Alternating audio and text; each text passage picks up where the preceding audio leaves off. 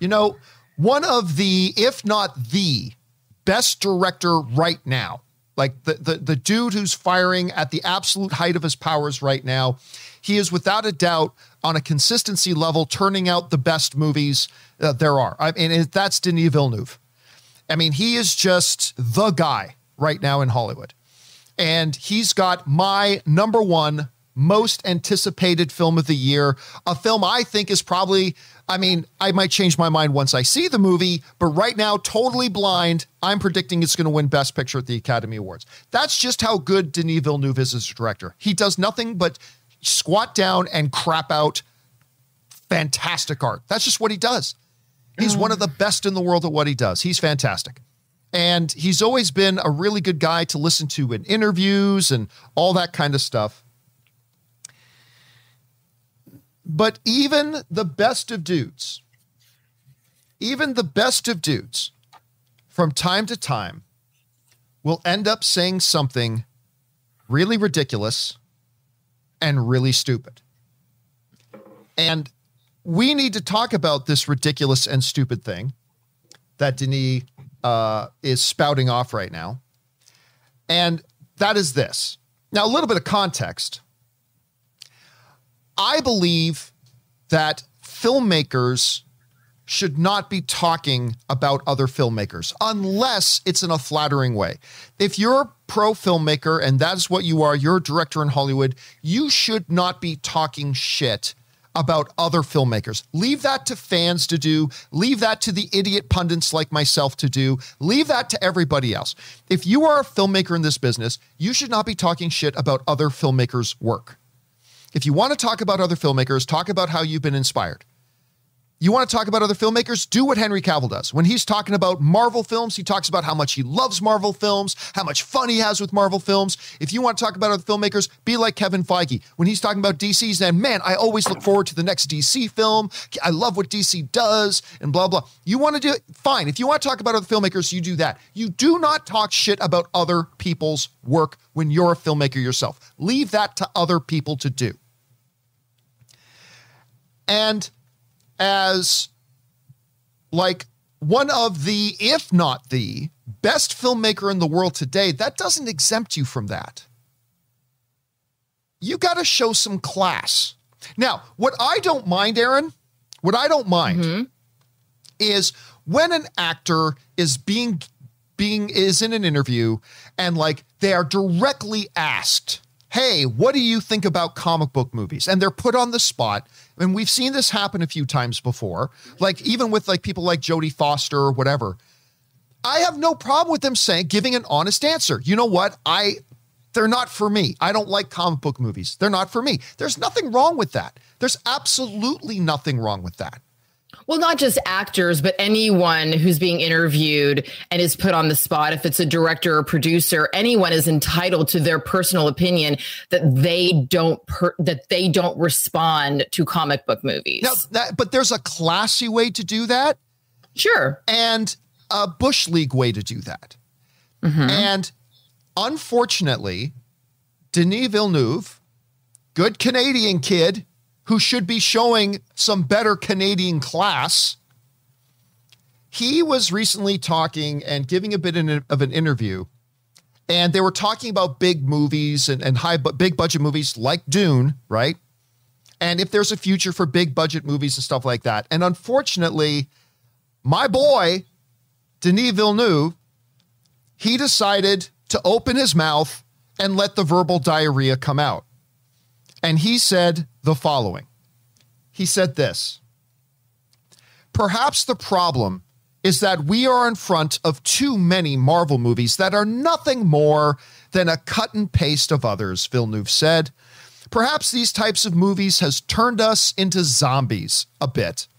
But big and expensive movies of great value, there are many today. I don't feel capable of being pessimistic at all.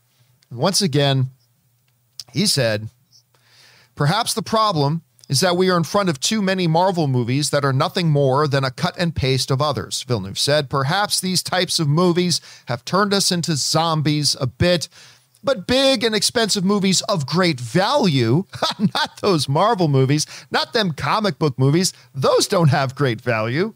My movies have great value, and his movies do. There are many today, and I don't feel capable of being pessimistic at all. And by the way, I just want to give a shout out to Jack Wallace, who sends in a super chat badge in the live chat. Thank you, man. I appreciate that very much. Now, Jack Wallace is going to make your new wallet. There you go. Now, look, I don't mind. Let me be clear about this. I don't mind if an interviewer asked Denis Villeneuve, what do you think about comic book movies? He says, you know what? I personally don't like comic book movies. There's nothing wrong with that. That's perfectly fine. There are lots of people who don't like comic book movies. That's a subjectivity of film. Fantastic.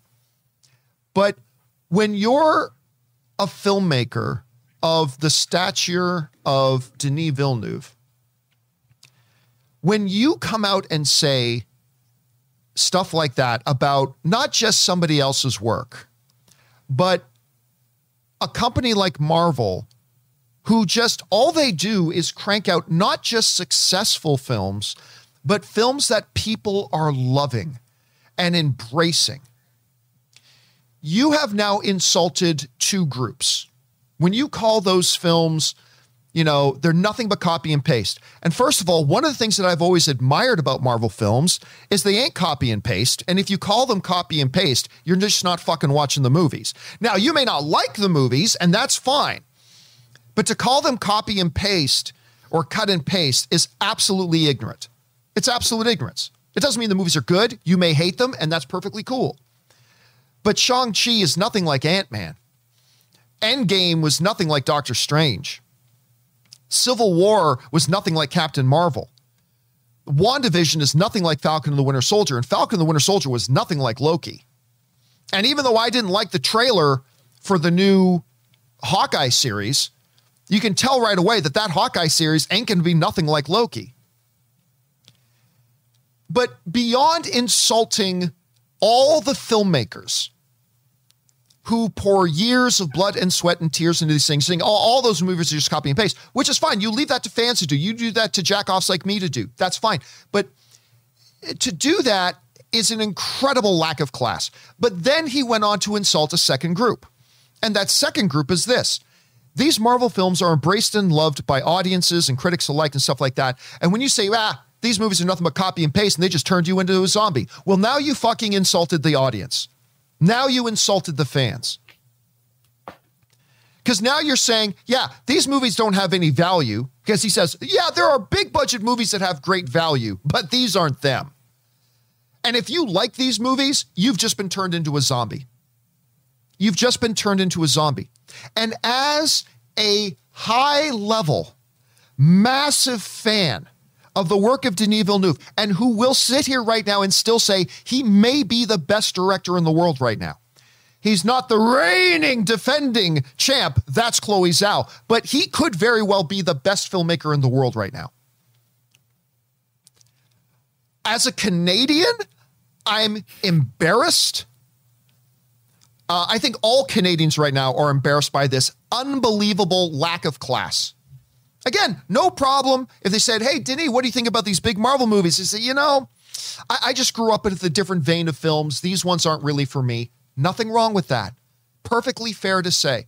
To come out and just directly insult other filmmakers and then directly insult the fans of those films, all in a schoolyard desperation, juvenile attempt to try to elevate yourself. Like, my work is the real good work. And it's true, your work is the real good work, but you let people like me say that. You let people like the audience say that. You don't say it yourself. This isn't professional boxing. This is filmmaking. And listen, Aaron, I'm going to tell you right now, this is going to hurt him. This is going to hurt him. It's going to hurt his movie. And now his movie's been done dirty by Warner Brothers from day one. But guess what? He didn't do himself any favors right here. He didn't do his film any favors. He didn't do his company any favors. And now he's changed the narrative. Well done, Denis. Well done. You've changed the narrative of, man, this is a highly anticipated film that should be theatrical only. And man, we really all hope it gets its sequel and it could be an Academy Award darling and all that kind of stuff. He has changed it with one sentence. He has now changed the narrative to, Oh, the Dune? Yeah, that's the movie the director just spit in all of our faces. That's the movie whose director just said that all these films that most of us really love, they're just copy and paste, and that we're all just zombies if we like comic book movies and blah, blah, blah. And it's like, Denis, what the hell were you thinking? You need to be smarter than this. You need to have more class than this. This is, it's really unfortunate because I'm a huge fan of this guy. He's a good Canadian kid, but he just embarrassed good Canadian kids everywhere this morning. By saying this very, very poor choice of words. Anyway, Aaron, you, like everybody else, are just hearing about this morning. Yes. What do you think about it?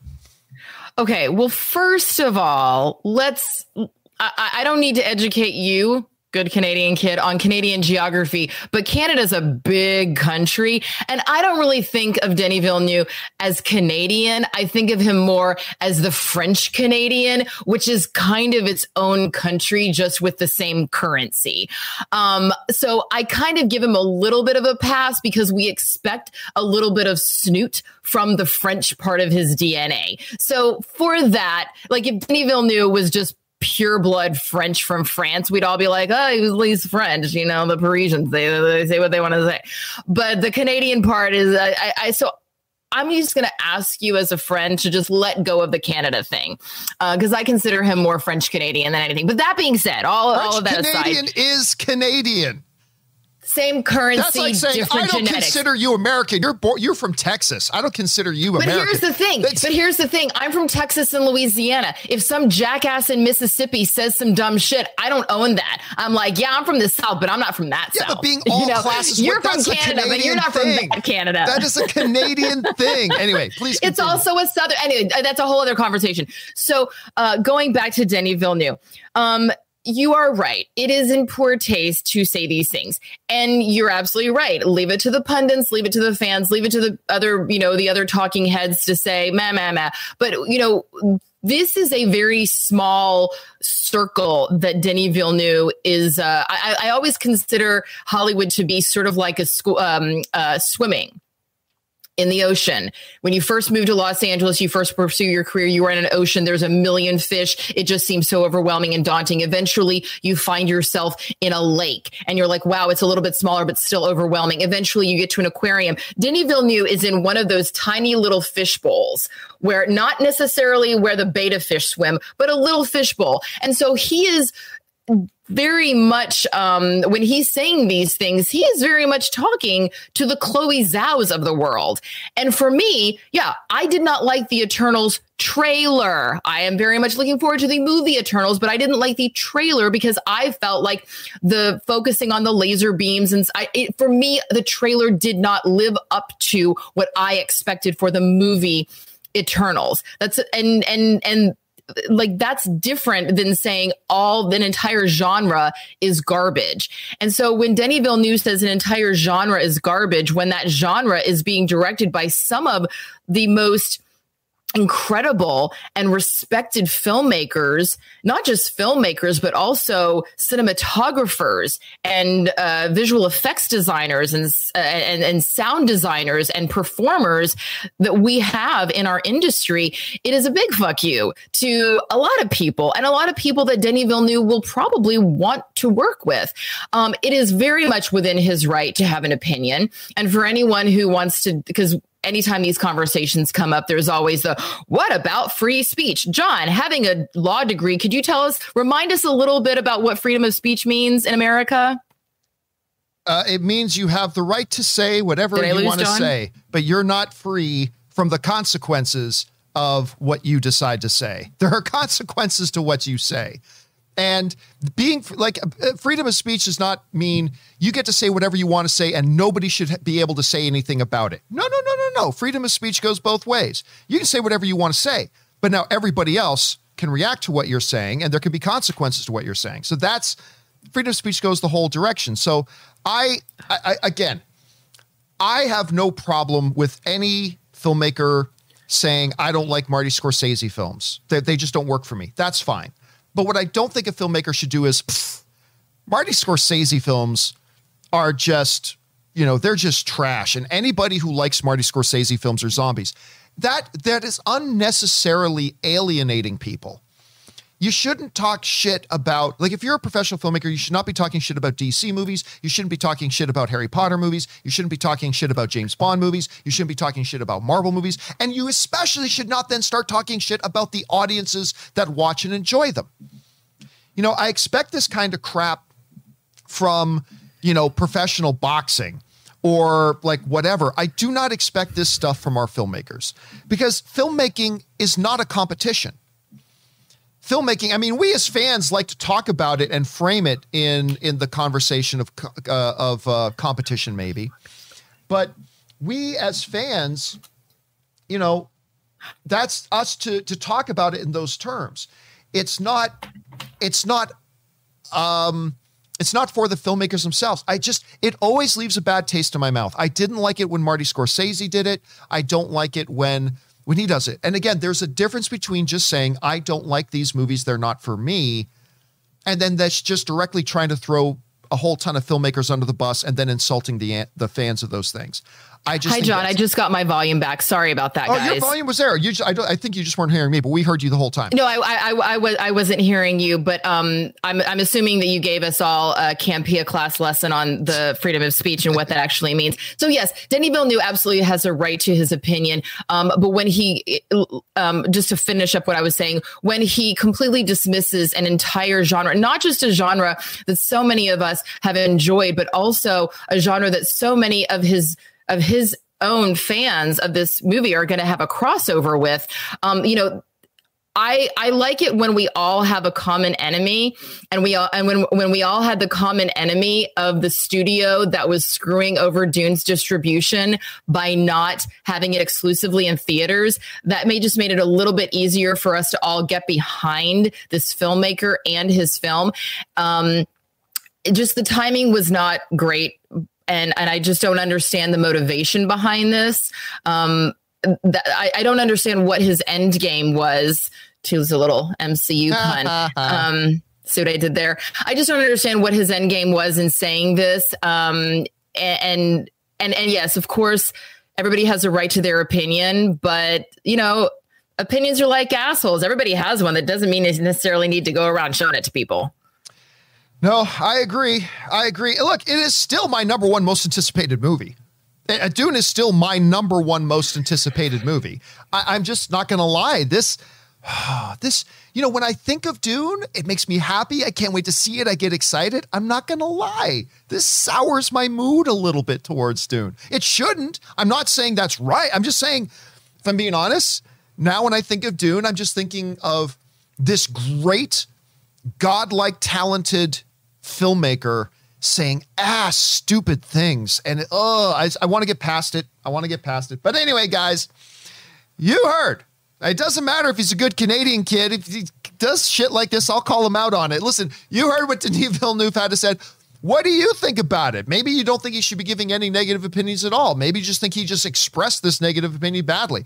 Does this affect your anticipation of Dune? Maybe not at all. Whatever it is you guys think, jump down into the comment section below and leave us your thoughts there. Okay, guys, with that down, let's get into our main topics here today. And how do we select our main topics on the John Campea Show? It's really simple. You see, you guys come up with our main topics. Whenever you come across a big topic, issue, or story that you feel we need to cover as a main topic here on the show, just go anytime 24/7 to www.thejohncampeashow.com/contact. Once you guys get there, you're going to see a form. Fill it out with your topic or question. It's totally free. Hit submit, and then maybe, just maybe, you might see your submission featured as a main topic here on the John Campea Show. With that down, let's get into main topic number one. And our first main topic today gets sent in to us by Alan Renshaw, who writes, I just saw an article on Deadline that says Tracy Morgan has joined Arnold Schwarzenegger and Danny DeVito for the twin sequel called Triplets, directed by Ivan Reitman. This sounds great, and I can't wait. What are your thoughts? All right, thanks for sending that in, man. And yeah, what is it, 33 years?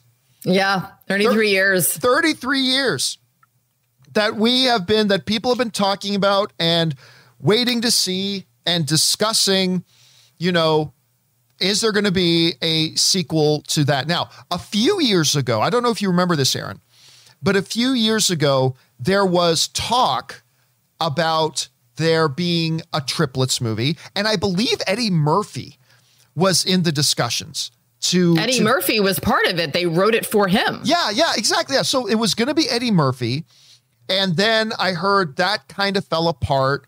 And then the whole thing kind of went away. And I haven't heard them speak or discuss this in a while. And then all of a sudden, out of nowhere, comes this news that the twin sequel is moving forward. Ivan Reitman, of course, the director of the original Ghostbusters films and father of Jason Reitman, who is directing the new Ghostbusters movie. He's coming back to direct. Arnold Schwarzenegger, Danny DeVito are there. And instead of Eddie Murphy, now they got Tracy Morgan.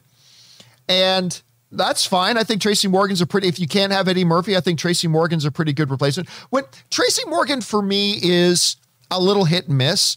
Like there's a lot of stuff I see him in that I'm not a big fan, but then I go back and watch his work on 30 Rock and I'm like when Tracy Morgan's on, he is damn hilarious. And by the way, some of his stuff in the OG is also pretty good. But at any rate, I like the OG. Listen, no movie in history has ever needed to be made. No movie ever in history has ever needed to be made. You make the movies because you think there might be an audience for it. It could be really good, and this could have some success, and there could be a hunger for it, blah, blah. Aaron, I got to tell you, as somebody who remembers the original Twins movie very fondly, why are they making this movie? I mean, it's not that big of a place. It's not that big of an iconic place in our pop culture zeitgeist. It's not like people have been clamoring year after year, like people wondering, like, where the hell is the Avatar movie, right? I have not heard that or felt that from anybody for a Twins follow-up. I love Danny DeVito. I want to see Arnold in more stuff. I really do. But I got to admit, I hear that they're going to make this, and I'm just, the only thing I can think of is why? Like, is there an audience? Now, listen, it adds to the intrigue that Ivan Reitman himself, the great Ivan Reitman, is back to also, direct this thing again. Again, good Canadian kid. But I cannot help but wonder, like, what is the motive? Like, let's be honest here. Arnold Schwarzenegger, as much as I love seeing Arnold on screen, he does not burn up the box office, especially not in the last 15 years. Danny DeVito was just awesome in Jumanji, in the latest Jumanji movie. He was really great in that. But I just don't know what they're thinking. Do they actually think there's a path to victory for this movie? Do they think there's an audience out there that's clamoring for this? And I'm just not sure. And all I can do is cross my fingers and hope they make something great, and maybe it'll get great word of mouth. But anyway, Aaron, you hear about this. They're moving ahead with triplets. It's not going to be Eddie Murphy, but they got Tracy Morgan in there. What do you think about this? I think this movie's never going to happen. Oh, really?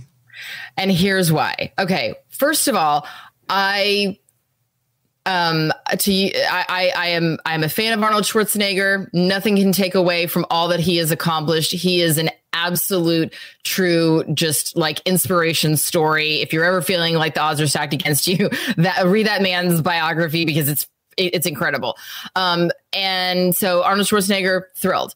Danny DeVito, love him. It's Always Sunny in Philadelphia. I have seen pretty much every episode, probably 3 or 4 times, almost to the point where I can quote the show. He's phenomenal in the show. Tracy Morgan, Brian Fellows will make me laugh every time. I'm Brian Fellows. I love Brian Fellows, which is one of his classic SNL characters. Great on the OG, brilliant in 30 Rock. All 3 of these performers are great. I love them. There's so many flaws with the idea of this movie. Number one, let's just go on the age. And I know that I'm always like, well, Hollywood is, disbelief, and you maybe, age, blah, blah, Evan Hansen. But if we're going to go with the John Campea way of looking at how old people actually are, Arnold Schwarzenegger and Danny DeVito are only about 6 years in age apart. That's fine. Okay, we can creatively imagine that they're the same age. Tracy Morgan is 25 years younger than them. 25 years. Now, I understand that he's supposed to be this long lost brother that they didn't know about and blah, blah, blah. I get that. But I understand that sometimes people have a surprise baby that's like 9 years younger than all the rest of that child's siblings. And everybody goes, oh, that was a fun surprise, huh? And we make a little joke about it. I don't know. I've never heard of anybody that's having a surprise baby 25 years. I mean, that's like, unless this woman had this child, had the twins when she was a teenager, possible. And then she had Tracy Morgan when she was in her 30s, also possible. But it's just already, I'm just trying to do the math in my head and I'm going, okay, I'm not great at math to begin with. I'll admit that, but that doesn't add up to me. So that's number one. Number two, the whole idea from this movie did come from Eddie Murphy. They were all like at a party or something, or they were all hanging out and Eddie Murphy said, oh, I should be one of the triplets. Ha ha ha. Enter the seed, and the script started being developed. And so they wrote this entire script with Eddie Murphy in mind. The recent success that Eddie Murphy has had from Coming to America 2, which was released on Amazon Prime, has opened up a lot more doors for Eddie Murphy. His dance card is now full. He's working on other projects. He's not available to do it, which is the line that, they've all been giving. Who knows what the actual reason is, but Tracy Morgan came up as a possibility. They rewrote the entire script to be a vehicle for Tracy Morgan, because obviously Tracy Morgan and Eddie Murphy are two phenomenally, gifted comedians who came from SNL, but they are also very, very different in what they do and what they bring. So you can't have you can't take out Eddie Murphy and just put in Tracy Morgan. They had to rewrite the entire script to make it fit with Tracy Morgan's style of comedy. I appreciate the fact that they did that. That makes me feel really good about this movie. But there's a couple things that if you actually really read what's being reported, and yeah, the headlines are saying it's official, it's actually happening. But then when you actually read the specifics, nothing is official and it's not actually happening. Ivan Reitman specifically said, we are shopping this at the Toronto Film Festival market, which means, number one, this is an independent film. There is video attached to it. He said, we're shopping it at the market. That means what they did was they got a little teaser together with Arnold Schwarzenegger and Danny DeVito and Tracy Morgan, and they're showing that to financiers at the market. And they're saying, hey, we need money to make this. And Ivan Reitman even said, if this movie can be financed, meaning it's not financed. Another thing, the Toronto Film Festival started on, I believe, September 8th or 9th, and it goes until the 18th. Today is the 16th. And all this information just dropped in the last day or two, meaning that we're almost at the end of the market and they still have not found financing. So I read all this information and I go, oh, they're having trouble getting this movie financed. So they're going to do a big media thing. They're going to leak a few things to the outlets. We're all going to start talking about it. And then that way, film financiers who are going, I just don't know if we need to see this movie. I don't know who's going to watch this. They can get some buzz about it and they can go, look at how much people are talking about it. Don't you want to finance this movie now? And then a financier goes, oh, there is a lot of buzz. There is a lot of interest. Sure. Let me finance your movie. And then, and only then, will the movie actually start filming in Boston in January? Like they're saying, they want to film this movie in Boston in January, but they're not crewing up.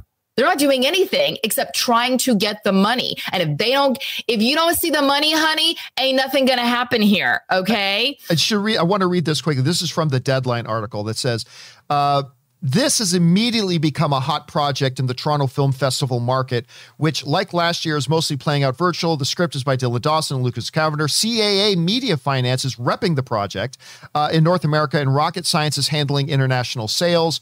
They're about to send out sizzle reels with the trio of potential buyers. So it sounds like they've got some things, but you bring up a great question. Like who's going to think, yeah, I'll put up $20 million. I'll put up $20 million in this and believe with a straight face that I'm going to get a return on my investment. Now, as far as the Tracy Morgan thing being like 20 years age difference, I think there is a narrative there.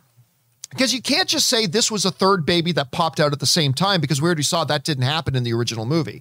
So what they they're saying it's a sibling. Yeah. What they could say, if they're going to call it triplets, what they could say, since there's a bit of a sci-fi angle to this, what they could say is like the embryo didn't divide, it divided in three, and the third was taken.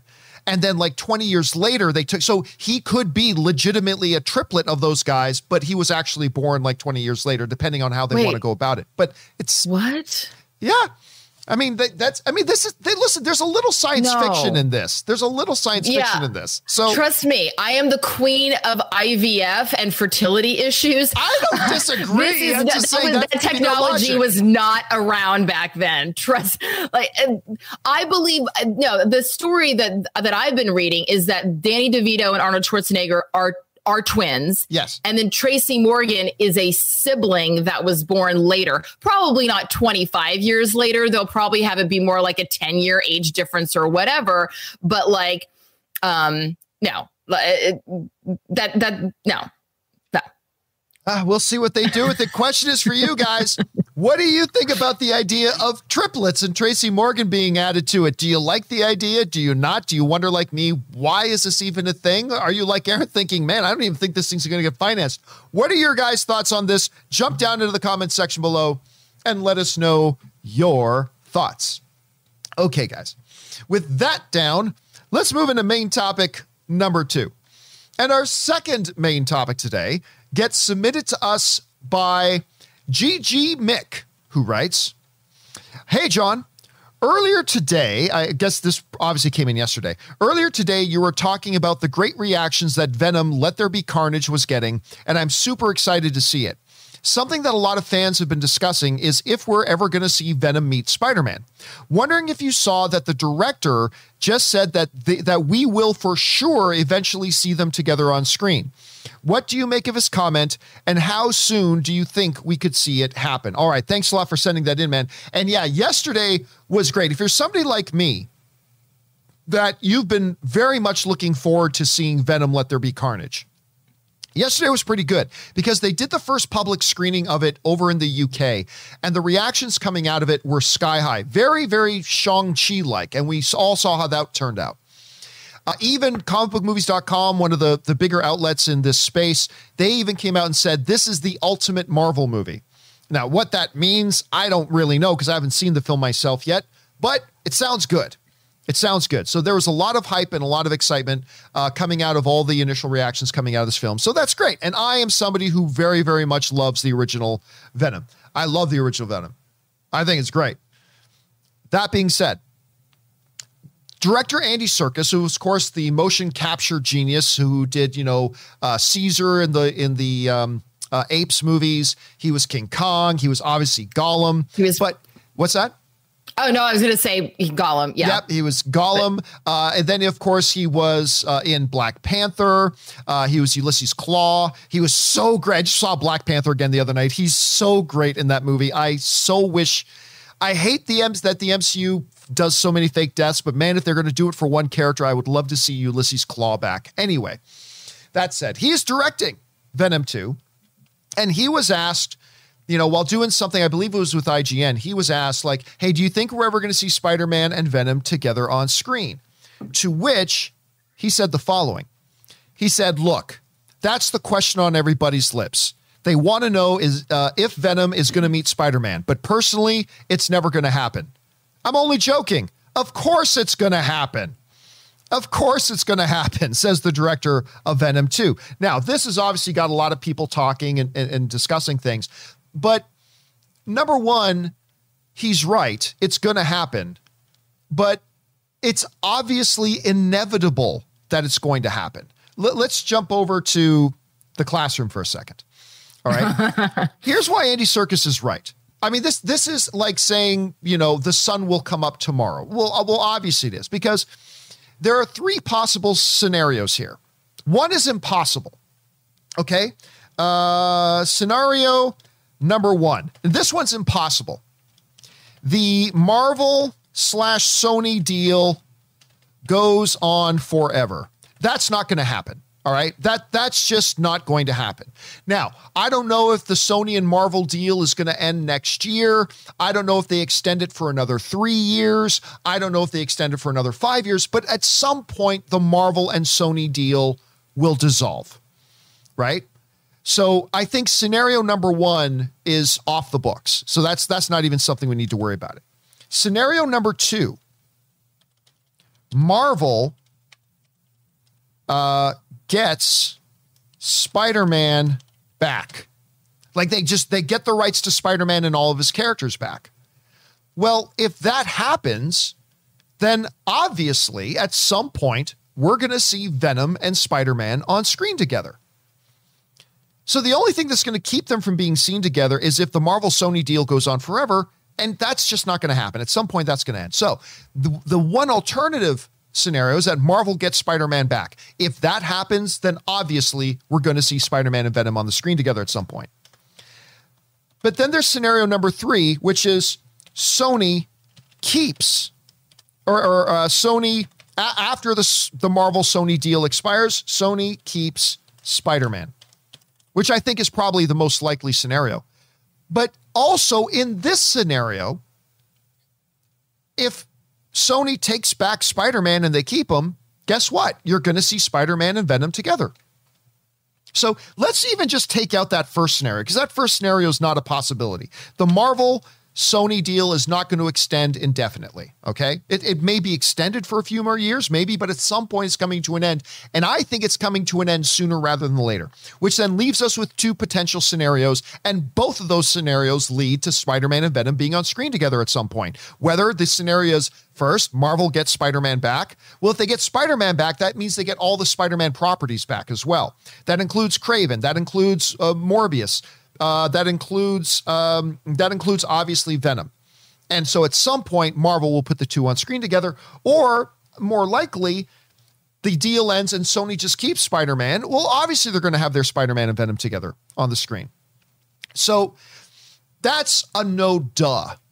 No duh. We're going to see Spider-Man and Venom together again. The only question is about how long do we have to wait, and under which studio banner will it happen? The bigger question comes from fans wondering if, well, how soon could we see that happen? Is this Andy Serkis alluding to or insinuating that maybe we see them together in Venom Let There Be Carnage? Well, maybe. That's something, Rob and I have speculated about for a long time now about whether that could happen. Could Morbius show up? Could we see Tom Holland pop up in the movie? That's something we have discussed a lot. But either way, when Andy Serkis says we're going to see Venom and Spider-Man on screen together eventually, that's absolutely take that to the bank. It's 100% true.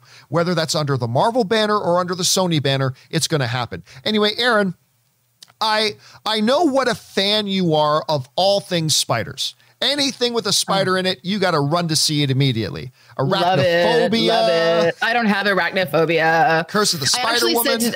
I actually said to Tom 2 days ago, so a friend of mine lost her husband last year to COVID. And so I've been babysitting their young son every Saturday. And I was babysitting him this past weekend, and he was watching a little cartoon, and it was singing little songs. It was Itsy Bitsy Spider Goes Up the Water Spout. Hated it when I was a kid, but they have this like big, hairy spider cartoon, but just like has the cutest little eyes. And so I was hiding my eyes, yes, from the spider cartoon on kids television.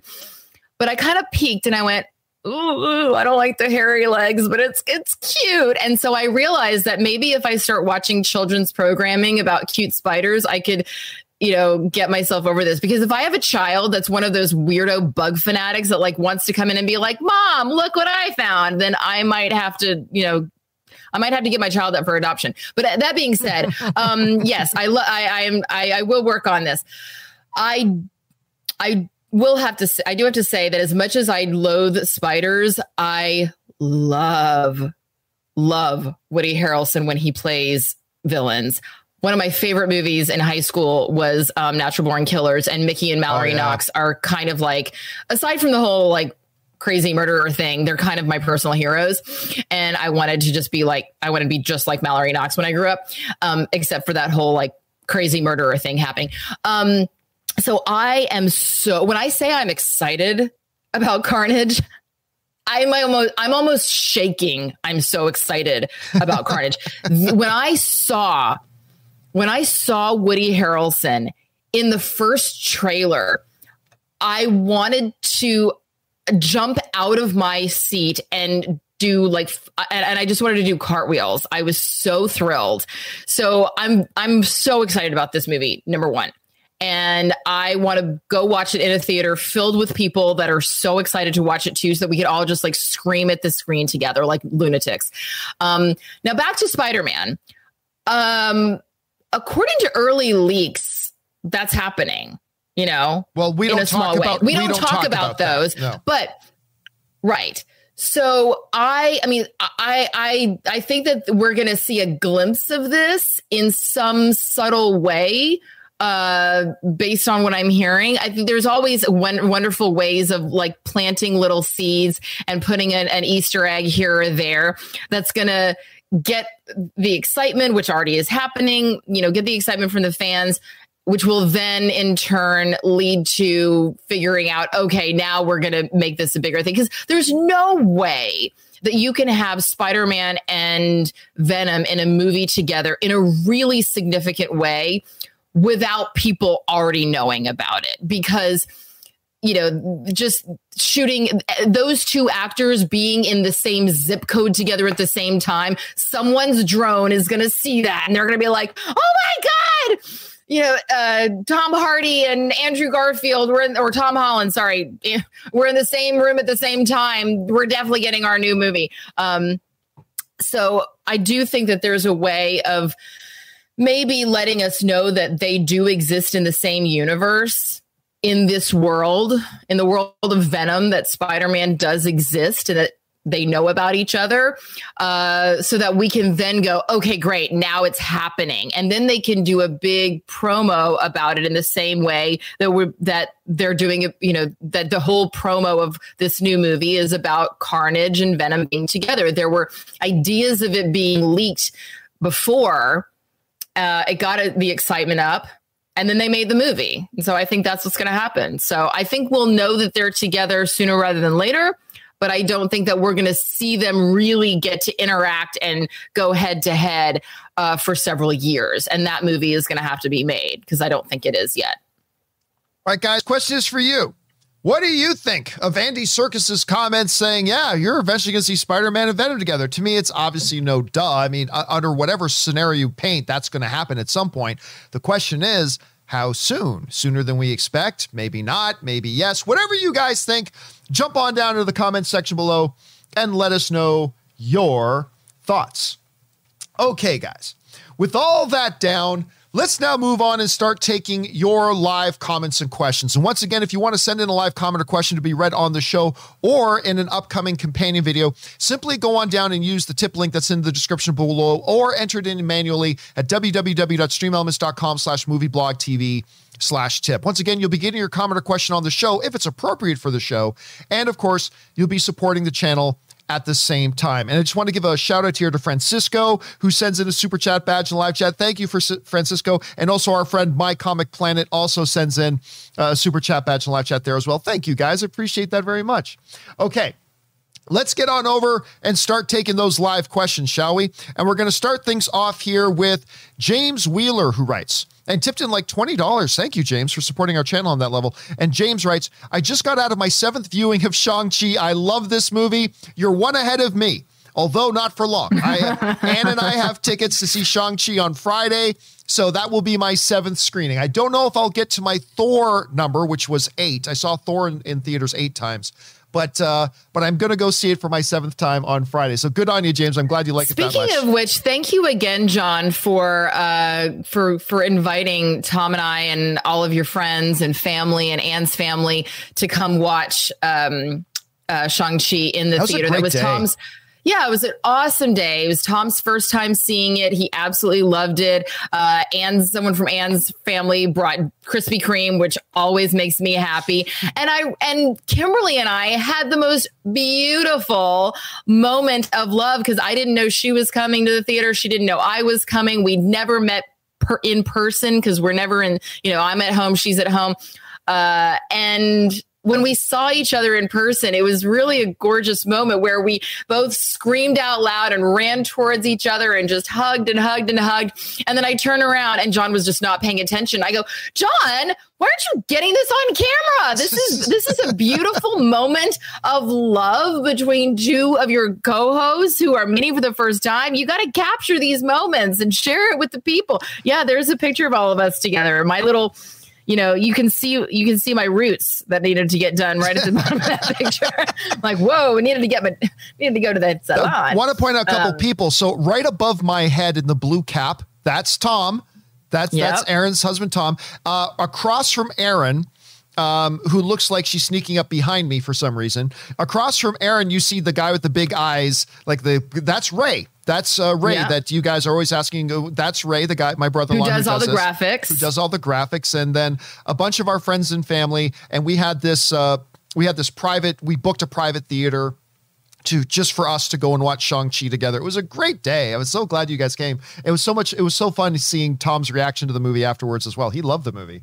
Yeah, he loved it. Oh, and by the way, if you guys would like to see what Tom has referred to as the, quote, worst picture ever taken of us, please go to John Campia's Instagram page and look at the photos from the John Williams concert at the Hollywood Bowl. I was like, oh, look at this picture. And Tom goes, wow, that is quite possibly the worst picture ever taken of us. And I went, yeah, you're not wrong on that, but it was still a wonderful night. So, ladies and gentlemen, if you have a chance to become friends with John Campia, I highly suggest it because you get to be a plus one or plus two to a lot of really cool things. All right, let's move on here. Let's see. Next up, we've got Sam Fisher writes, you're always talking about toy and figure companies. Have you ever bought anything from Gentle Giant 1? One of my favorite comic artists is Scotty Young. He draws in a very cartoony style, and Gentle Giant has a line of 5.5-inch Marvel figures based on his work. I have seen the Gentle Giant stuff, and I know Rob has a number of Gentle Giant things. I don't personally own any Gentle Giant stuff. Wait a minute. No, I think there was a Gentle Giant Hulk sculpt I had once.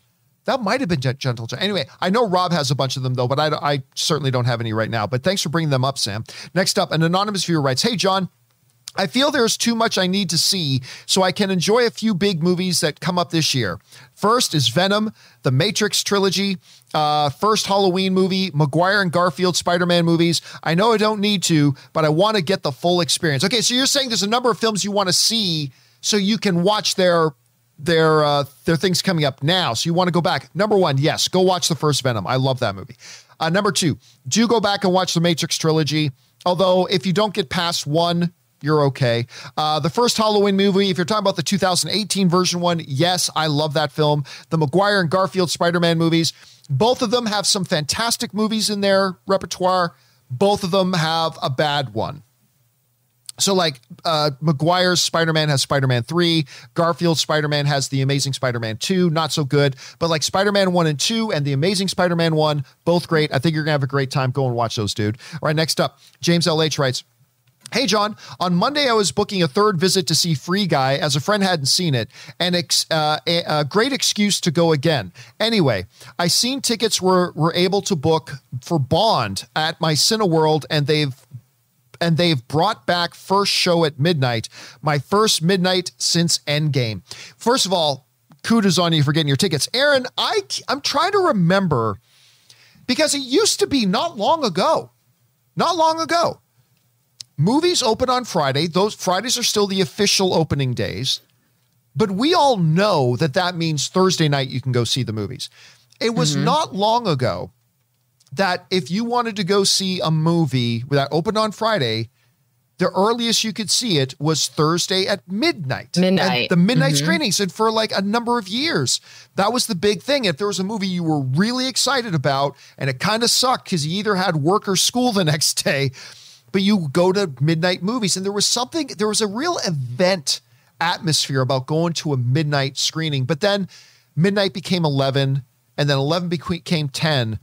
And I mean, like, I literally just a few weeks ago saw a movie that opened on Friday at 6 p.m. on Thursday. I mean, so it's not a thing anymore. So I think that's interesting. Can you remember the last time you went to a midnight screening, to a midnight premiere? Yes. Was it one of your own movies? Yes. Oh, there you go. Because John, I like my sleep. I need my sleep. If I don't get a good 8 to 10 hours a night, I'm more of a monster than I normally am with a good night's sleep. And so it takes a lot for me to pretty much, especially these days, it takes pretty much an act of God for me to do anything after 10 p.m. Some friends of mine invited me to go sing karaoke. And I was like, well, first of all, that's awful. And then they go, yeah, it's great. We'll just meet at 10:30. And I go, you're literally just add spiders and you'll name everything that I have no interest in having anything to do with. Name karaoke, spiders, and 10:30 at night, please. Yeah, I'm an old lady. So yeah, the last movie that I saw at midnight was actually Bitch Slap, when the movie that I was one of the stars of, which was a movie that helped introduce John Campea and I, because we were doing press at Comic-Con in 2008, and John interviewed us, and so we premiered at the Midnight Madness portion of the Toronto Film Festival, I believe in 2010. Yeah, in 2010. Wait, not Toronto. Sorry. Wait, was it Toronto? Yeah, the Toronto Film Sorry. My coffee just went. So yeah, the Toronto Film Festival 2010. Bitch Slap premiered at the Midnight Madness, and that was the last movie that I saw. Yep, there's me in the middle with my co-stars Julia Voth to my right and America Olivo to my left. America Olivo, who sang Ave Maria at my wedding because she was classically trained in opera at Juilliard, and she and her husband actually introduced me and Tom. So there you go. I can't even remember the last one I was at. I feel like we're going to start having Wednesday weekends at some point. It'll be like, midnight on Thursday morning / Wednesday night. And next thing you know, it'll be like, well, so, but that's my question for you is, when they talk about the weekend box office, is there any algorithm that can balance it out for a movie that opens at 2 p.m. on a Thursday versus a movie that opens at 2 p.m. on a Friday? They don't need to now, because they pretty much all do that. Every movie that opens on Friday now really opens on Thursday. So they are balanced. So it's not like some movies don't get the early screenings. Oh, I see. It's very, very rare that a movie that's opening on Friday doesn't actually have Thursday screenings. It's very, very rare. So it's not really something they have to account for. Okay. Next up. And by the way, James LH, good on you seeing Free Guy so many times. If you guys still haven't seen Free Guy, see Free Guy. It's absolutely amazing. James LH also writes, hey, John, when you go to a premiere and it's really good, example, Shang-Chi, as somebody who talks about movies, how does it feel when you have to wait to talk about it with others about it, such as Rob, Aaron, friends of us, your audience? Was it a relief doing a spoiler talk? Well, I'm not going to lie, dude. When I watch a movie that I really like, the first thing I want to do is talk to everybody about it. That's how I feel coming out of any movie. Whenever I watch any movie, even bad ones, I really want to talk about it. I just want to talk to people about it. That's one of the big social dynamic things about movies. But especially when it's a movie that I really like. And I just can't wait. So obviously I could talk to Rob about it, but I don't want to spoil things for him. I could talk to Erin about it, but I don't want to spoil things for her. And I want to talk to the audience about it, but I can't. So yes, it's great. There should be embargoes, but it really drives me crazy just waiting to find. I remember when we did the spoiler discussion for Shang-Chi, it was like, oh, it feels so good. Just being able to talk to the audience about all the details about the film. I really love that aspect of it a lot. By the way, FPV Forever sends in a super chat badge in live chat. Thank you, man. Appreciate that. All right, next up. We got Mark 2021 writes, hey, John, have you a favorite Irish movie? A few of mine include Michael Collins, The Wind That Shakes and Barley, Sing Street. Sing Street's so good. Hunger, Bloody Sunday, Angela's Ashes, In the Name of the Father. Curious to know some of yours. Thanks. Well, you just kind of gave a who's list there right now. Sing Street was amazing. Michael Collins is fantastic. And this might be cheating a little bit.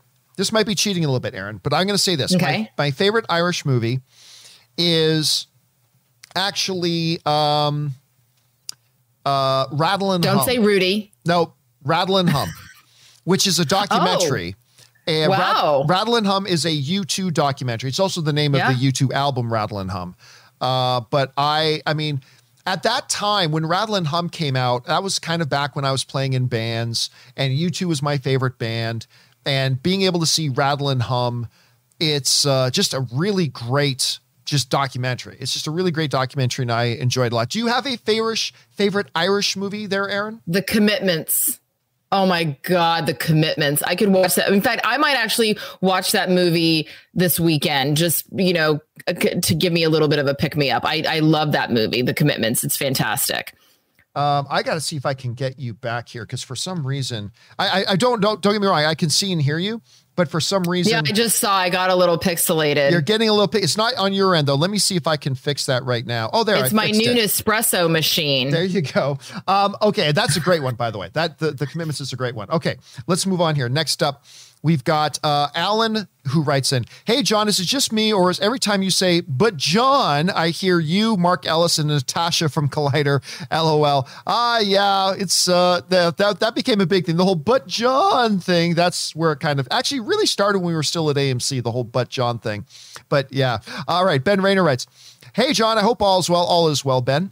Regarding a companion video you did, another movie that I like that is an hour too long is King Kong in 2005. I talk about that one all the time. The first hour is pointless. Just start on the boat and you're good." Dude, I've said that a dozen times. I have literally said that a dozen times or more. Just my opinion. Anyway, thanks for everything and bring on the filthy. Yeah, so Aaron, this came up the other day because word came out that Venom was 90 minutes long. And some people, Fred is like, that's too short. And I'm like, no, every movie has its own unique runtime that makes that movie the best version of itself. Mm-hmm. And I said, I normally complain about movies being too long. Too many directors today don't know how to cut stuff out. They just all fall in love with their own footage so much. They just don't know how to cut things out.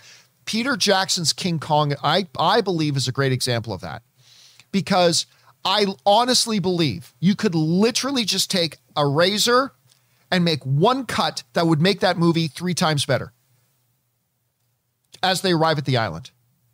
The entire first hour of that movie was completely unnecessary. If that movie literally start as they arrived on the island, I would still get to know who the characters are. I would understand their motivations, and you're jumping right into it. But instead of sitting through an hour of nonsense, we actually now start with the actual movie. And that was a movie that really should have been shortened a lot. Do you have a movie that you think, oh, this is a movie that's really good, but my God, it would have been so much better if they had just shortened it a bit? Another one for me is The Irishman, but do you have any? Which, by the way, can I just address something that I wasn't going to say, but it was in the chat? The Irishman is not an Irish movie. No, it is. To answer for our earlier question, The Irishman is not an Irish movie. That's all we'll say about that. I'm having trouble thinking of one, like, just off the top of my head. But it is kind of one of those things. It's sort of like everyone thinks that they have an attractive child, but, just because you made it doesn't mean that, you need to be posting photos of it every day on Instagram. So when it comes to that kind of editing, this is what I don't understand. I mean, I get that so many hours and so much work by so many people went into making that hour that you don't want to cut out of your movie. But that's where the script doctor comes in, and this is where we really have to slash and burn that script, parts of that script, and why directors who meticulously and tediously either storyboard themselves or pay the money to hire talented storyboard artists to really, shoot only what's necessary. Get a little bit of fluff, but really only shoot what's necessary, because otherwise you're just burning through money. And then, you do have to potentially make the hard decision of who's going to end up on the cutting room floor, even though that's, no longer a term anymore with digital. But then also you run the risk of having a movie, like you said, that is an hour too long. So I really think that's where the work in the script form needs to come in. Because if it doesn't jump off the page, if every single thing that happens isn't happening for a reason or to propel the story or to convey an emotion that is integral to the entire project, then yeah, you need to cut it. And personally, I can't sit in a movie for more than an hour and a half because, as you know, John, having gone on a road trip with me recently, that is the maximum capacity of my bladder. So I won't be able to make it. No, I'll pee in my pants if I did an Endgame. Again, some movies need to be longer. Like every movie has a runtime that makes that movie the best version of itself. Sometimes, like a Lord of the Rings film, that could be 3 hours. Some means 90 minutes. It's unique to every movie. You just got to find what makes it. And there are sometimes I come out of movies thinking, man, that movie could have used another 10 minutes to flesh a couple of other things out. And there's times I come out of movies to say, you know what, that was really good, but it has pacing issues. There were some redundant scenes that just didn't need to be there, and it could have just sung along a lot better if they cut 15 minutes out. It's just a matter about finding the right runtime for your individual film. All right, next up, an anonymous viewer writes, buy one, rent one, lose one. Pixels, That's My Boy, and Jack and Jill. 3 completely horrible Andy Samberg. I was going to say Andy Samberg. Why am I freezing on his name? Why am I freezing on Andy Samberg? What? Well, I was going to say Andy Samberg. Pixels, That's My Boy. Why am I freezing on Adam Sandler? Adam Sandler. Okay. Why was I going to say Samberg? Andy A.S. Adam same initials. And Adam Sandler, Andy Samberg. They're both on SNL. Anyway, Adam Sandler, 3, and these aren't the only 3 completely horrible Sandler movies. These are not the only 3 horrible Sandler movies, but these are 3 really bad Adam Sandler movies. Although, so if I had to buy one, I'll buy Pixels. It's a really bad movie, but it's not like will forever go down in the annals of history of being completely horrible, right? So there's that. That's My Boy. My God, that's one of the worst films I've ever seen. I mean, that's a top 20 worst film I've ever seen. And is that the one where he was having an affair with he was in high school and his teacher was it's the one that has Rex Ryan in it. Rex Ryan's in it with him. And then there's Jack and Jill, which it could also be a top 20 or top 30 worst film ever made. But buy one, rent one, lose one. I will buy Pixels. I will rent Jack and Jill, and I'll lose That's My Boy. All right, next up, an anonymous viewer writes, do you think Sony's potentially forcing their characters, Venom, Morbius, Kraven, into the MCU? They don't have the power to do that. The reason why they want to do that is because they know if Venom is MCU canon, more people will go see it. If that's the case, how much creative say would Kevin Feige have in these spin-off films? I don't think he would have as much creative say as he would in the average MCU film, but he could give notes and some suggestions to Sony. I don't know. Do you think the MCU and Spunk will be combined or separated? Thanks. Yeah, see, here's the thing. The reason I don't believe we are ever going to see the MCU and the Sonyverse truly and completely merge together is because then Kevin Feige is at the whims of what Sony wants to do in their movies, because if they're connected, that means whatever consequences there are from the Sony movies have to be reflected in his MCU. So I don't ever see that particular thing happening. I don't see that happening. Kevin Feige, and I mean this in all the best way, and this is the reason the MCU has been so successful, Kevin Feige is an absolute control freak. And he needs to be. He needs to be. That's being an absolute control freak. I know the thing everybody says, oh, no, you shouldn't have a boss who's no, screw that. The reason the MCU works is because Kevin Feige is a control freak. He is absolutely has final say over every detail in the MCU.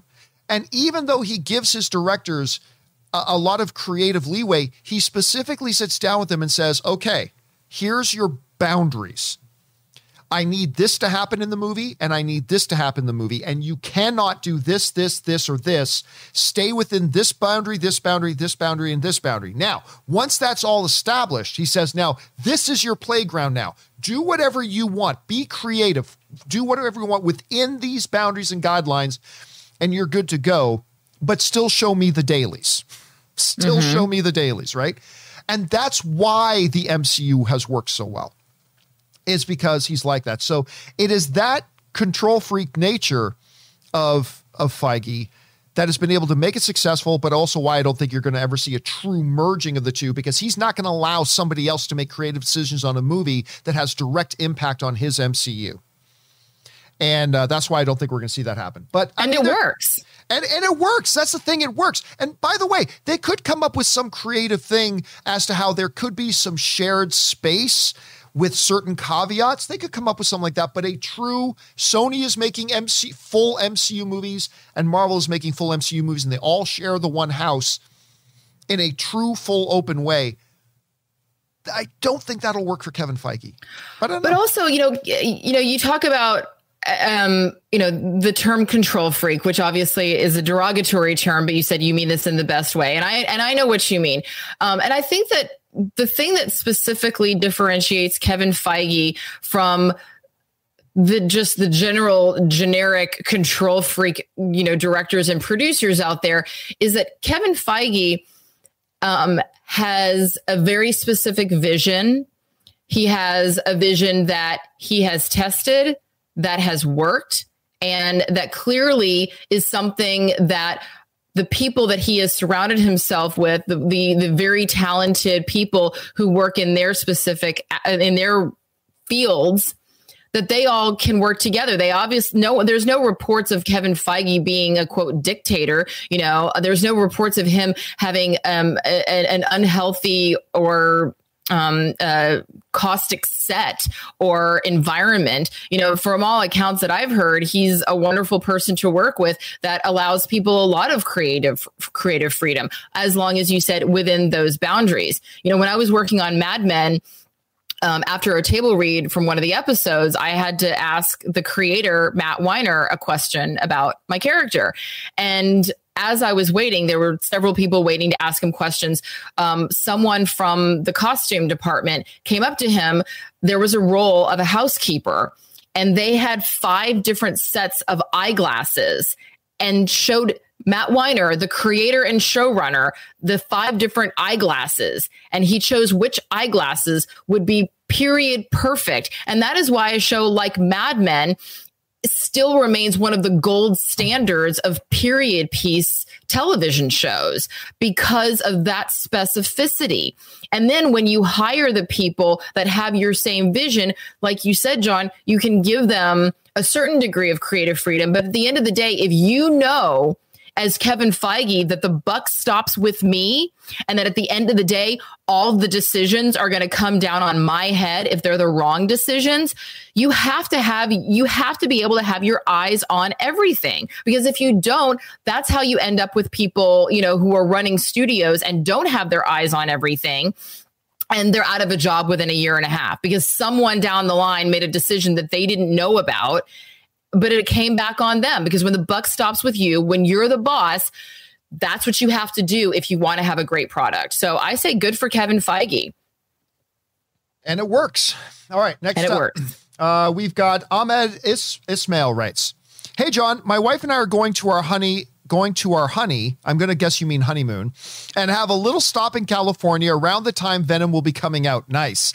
What would you say is the best theater I should go to, as this is probably the one and only time I will be in an LA theater?" Well, listen, I'm not saying it's the best one, but if you're going to be in LA for a trip and you want a movie experience, you go to the most famous movie theater in the world. You go to the Chinese. Now, you'll have to double check to see if Venom will be playing in it. I have a feeling it probably will be, but it might not be. But if Venom is playing at the Chinese theater in Hollywood, you've got to go to the Chinese theater in Hollywood. I mean, that's just the theater you got to go to. Otherwise, if you're wanting to see Venom, there are some iconic movie theaters, but that are like indie houses that may not be playing Venom. If you can't, go to the AMC Burbank 16. It's like the busiest movie theater in North America. Maybe go to the one in the AMC in Century City and watch Venom. Hold on a second. And watch Venom in the best possible way, which is in an AMC Dolby theater with the surrounds, the Dolby Atmos, the dual laser system, the whole bit. That's what you do. All right, Aaron, you seem to have an opinion on this. No. I am vehemently begging you to. I fully support AMC, and I learned more about the Dolby experience when I was at CinemaCon. Thank you very much, John. So I 100% agree that every movie should be watched in Dolby everything, because it's a game changer. That being said, you can go to an AMC theater anywhere else. True. You can go and see a Dolby. You can have a Dolby experience anywhere else. The thing that makes Los Angeles theaters so magical is that, just like New York is the hub of the Great White Way, Broadway.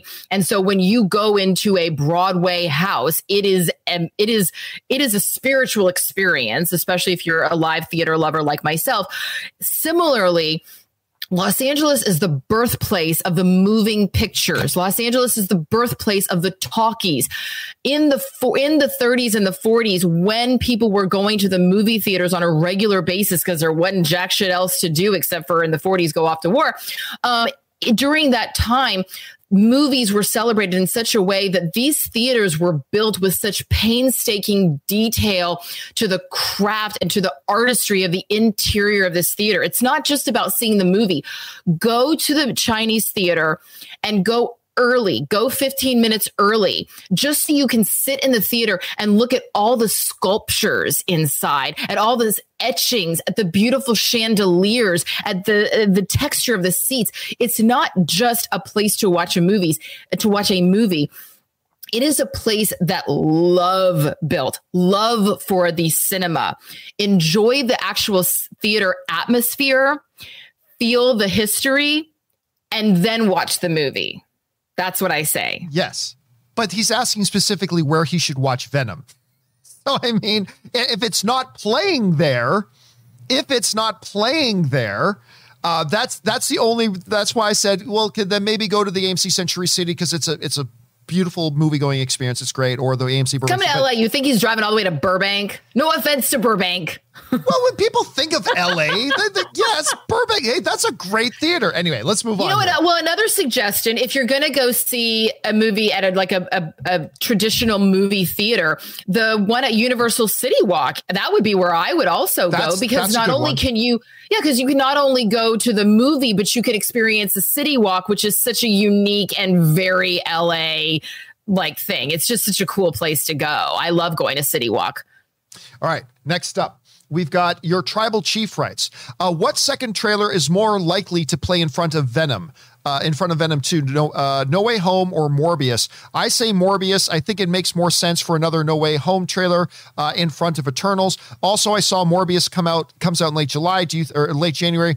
Do you think they have faith in it given the date? Yes, they absolutely. I know for a fact they have a lot of faith in Morbius. They have a lot of faith in that movie. Here's the thing. It doesn't matter anymore. Trailers no longer debut in front of other movies. They debut online. And then like 8 trailers play in front of a movie. And yeah, maybe one will be a No Way Home trailer, or maybe one will be Morbius, or maybe it'll be both. But it's really no longer a real conversation. I mean, unless it's a Christopher Nolan movie, because Christopher Nolan is a huge control freak about the marketing of his films. And Christopher Nolan will dictate, my trailers cannot debut online. They have to debut in a theater in front of a movie, and only in front of a movie for like a few weeks, right? But other than that, it just doesn't happen anymore. Trailers don't debut in front of movies anymore. They debut online where everybody can see it at any time. So I don't really think it's that big of a discussion anymore. But if I had to guess, am I getting a No Way Home trailer, or like a new No Way Home trailer, or a new Morbius trailer? My guess will be a new Morbius trailer. But again, it's kind of irrelevant. Do you think either one of those will drop at that time? Well, personally, I would love to see a new Morbius trailer. Me too. I'm everything that I've seen of the footage, I'm really excited about it. And so not that anyone is tallying, but I would vote for Morbius. Me too. All right, next up, we've got Patrick, who writes, Lucifer season 6 is my favorite season. That's what everybody's been saying. I thought it was well-paced and moved the plot along nicely. The finale was great and emotional. My favorite episode is episode 6, The Subject, and the end scene with the singing, goosebumps and tears. Great final season overall. I haven't seen it yet. Like, I've seen, Ann and I, 2 nights ago, we watched the first 2 episodes, and then last night we watched the 3rd episode. So I'm only 3 episodes in. I'm really liking it so far. But so far, everybody's writing in about Lucifer saying that it's their favorite season so far. All right. Luke, I am your plumber writes, 1 of 2. Hello, John. I know you sometimes follow wrestling, and I was wondering, do you watch any AEW? They recently had CM Punk, Daniel Bryan, Adam Cole, and next month, Bray Wyatt wrestling for them, not to mention Chris Jericho, Dean Ambrose, and they even have Luke Perry's son, Jungle Boy, wrestling for them. The wrestling and storytelling is better than the WWE, just not the production value. Just want to know if you've seen any of it. Thanks and have a great day. Yeah, I've seen some AEW. Ann and Corey would they cover wrestling sometimes, and so they've been over and had AEW on, and it looks like they're building a legitimate competitor. It looks like they're trying to build a legitimate competitor to the WWE, and we'll see if they'll be able to follow through and continue on with that. By the way, Loves Lot writes, sends in a super chat badge in live chat. Thank you very much. I appreciate that. All right. Next up, I still can't believe the WWE let Bray Wyatt go. I just can't believe. Anyway, Q Fox writes, hey, John and crew, just saw Dune in IMAX, and I really liked it, and I am really looking forward to seeing part 2. I am from the Netherlands, for those wondering. Yeah, obviously a lot of countries opened Dune yesterday, and I'm so jealous that so many of you got to see Dune. I cannot wait to watch it. It's still my number 1 most anticipated film of the year. Thanks for your thoughts on that, Q Fox. All right, Tribal Chief writes, if Spider-Man does return to Sony, one of the things I would love for them to do is a standalone Elseworld Spider-Man 2099 movie or show. Take a risk like what DC is doing. Do you think that's something they would do, and are you interested in all? I'll be honest with you, Tribal Chief, I'm not interested. And I'm not saying nobody else should be interested, and I'm not saying other people wouldn't be interested. I'm just saying for myself personally, I'm not interested in Spider-Man 2099, and I don't know that there would be much of an audience for it. Now, granted, you saw DC take a risk like that with Joker, but Joker is, I don't think it's unfair to say, Joker is the most famous and iconic comic book villain ever in history, period, and stop. So it's not an equivalent of doing Spider-Man 2099. So personally, I'm not interested in it. I don't think they'll do it, but it would be interesting to see what they would do if they did do it. So we'll keep our eyes open for that, Tribal Chief. All right, next up, Randall White writes, John, my 15-year-old has had a rough week. So based on your recommendation, I took him to watch Free Guy. Nice. We enjoyed it very much. What could have possibly been a 15-minute sketch gone wrong was made much more substantial. Great job. Thanks. And again, Randall, first of all, I'm glad you enjoyed it. Isn't it great that movies can do stuff like that for you? Anyway, Free Guy. Guys, I have been beating the drum of Free Guy for, it feels like months now. I have been evangelizing this movie like crazy. You must watch Free Guy. I'm not saying it's like best movie of the year, but it is such an enjoyable time at the movies. It's just, it'll put a smile on your face. It'll put a smile on your heart. You'll laugh a lot. It's just a really wonderful little film. And if you have not checked out Free Guy yet, do go and check that out. All right, next up, Zach writes, have you watched Kate on Netflix? If so, what's your thoughts on it? I enjoyed the heck out of it. The third act falls off a little bit to me. Mary Elizabeth Winstead was badass. Hope they do that spinoff with her character from Harley Quinn. I don't know if you've seen this movie, Aaron.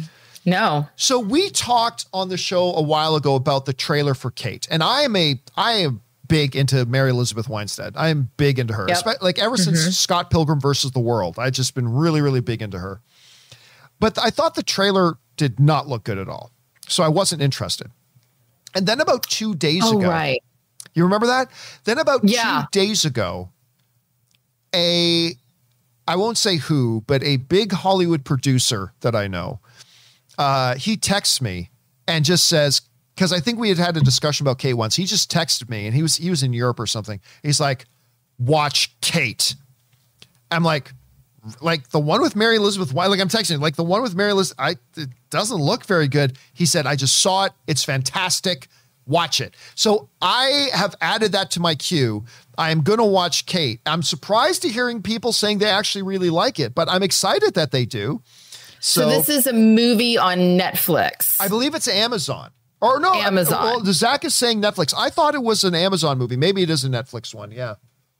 Okay. And this is based on her. And who is Kate? My understanding of, she's like some kind of infamous mob hit woman. Right. Yeah. Okay. Okay. I remember we saw the trailer. Yeah.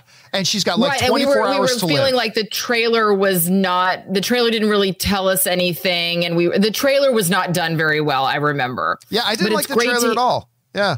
Right. But it's great to hear, because as we have seen many times before, the trailer is not indicative of this, of how the movie will be at all. There are many times that we've seen excellent trailers for films, and then we've seen the lackluster film, and then vice versa, times when a trailer really doesn't do a movie justice, Eternals, and then the movie hopefully turns around. And if you want to learn more about trailers, I can recommend a phenomenal documentary directed by my friend John Campea called Trailers, A Love Story, that you can check out. John, where can they find that movie?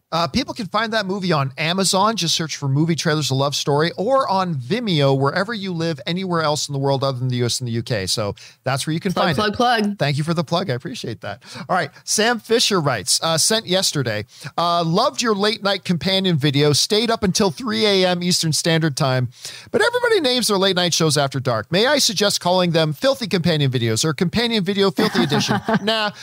So what has happened is this. So every once in a while, Aaron, I do companion videos because we don't always get through all the questions that get sent in. And so to help stay up to date with all the questions that people send in, we do companion videos. And then about a month ago, I guess, I was sitting down to do a companion video, and I just thought, why don't I just stream this live? And so I streamed it live just at the last second. And we had like 400 people jump into live chat just with no announcement, whatever. And so I did that every once in a while. And then I did one the other night, and somebody said, you should call this John Campea After Dark. So I said, okay, screw it. I'll just call it John Campea After Dark. And then I've done a couple called John Campea After Darks. Here's the thing.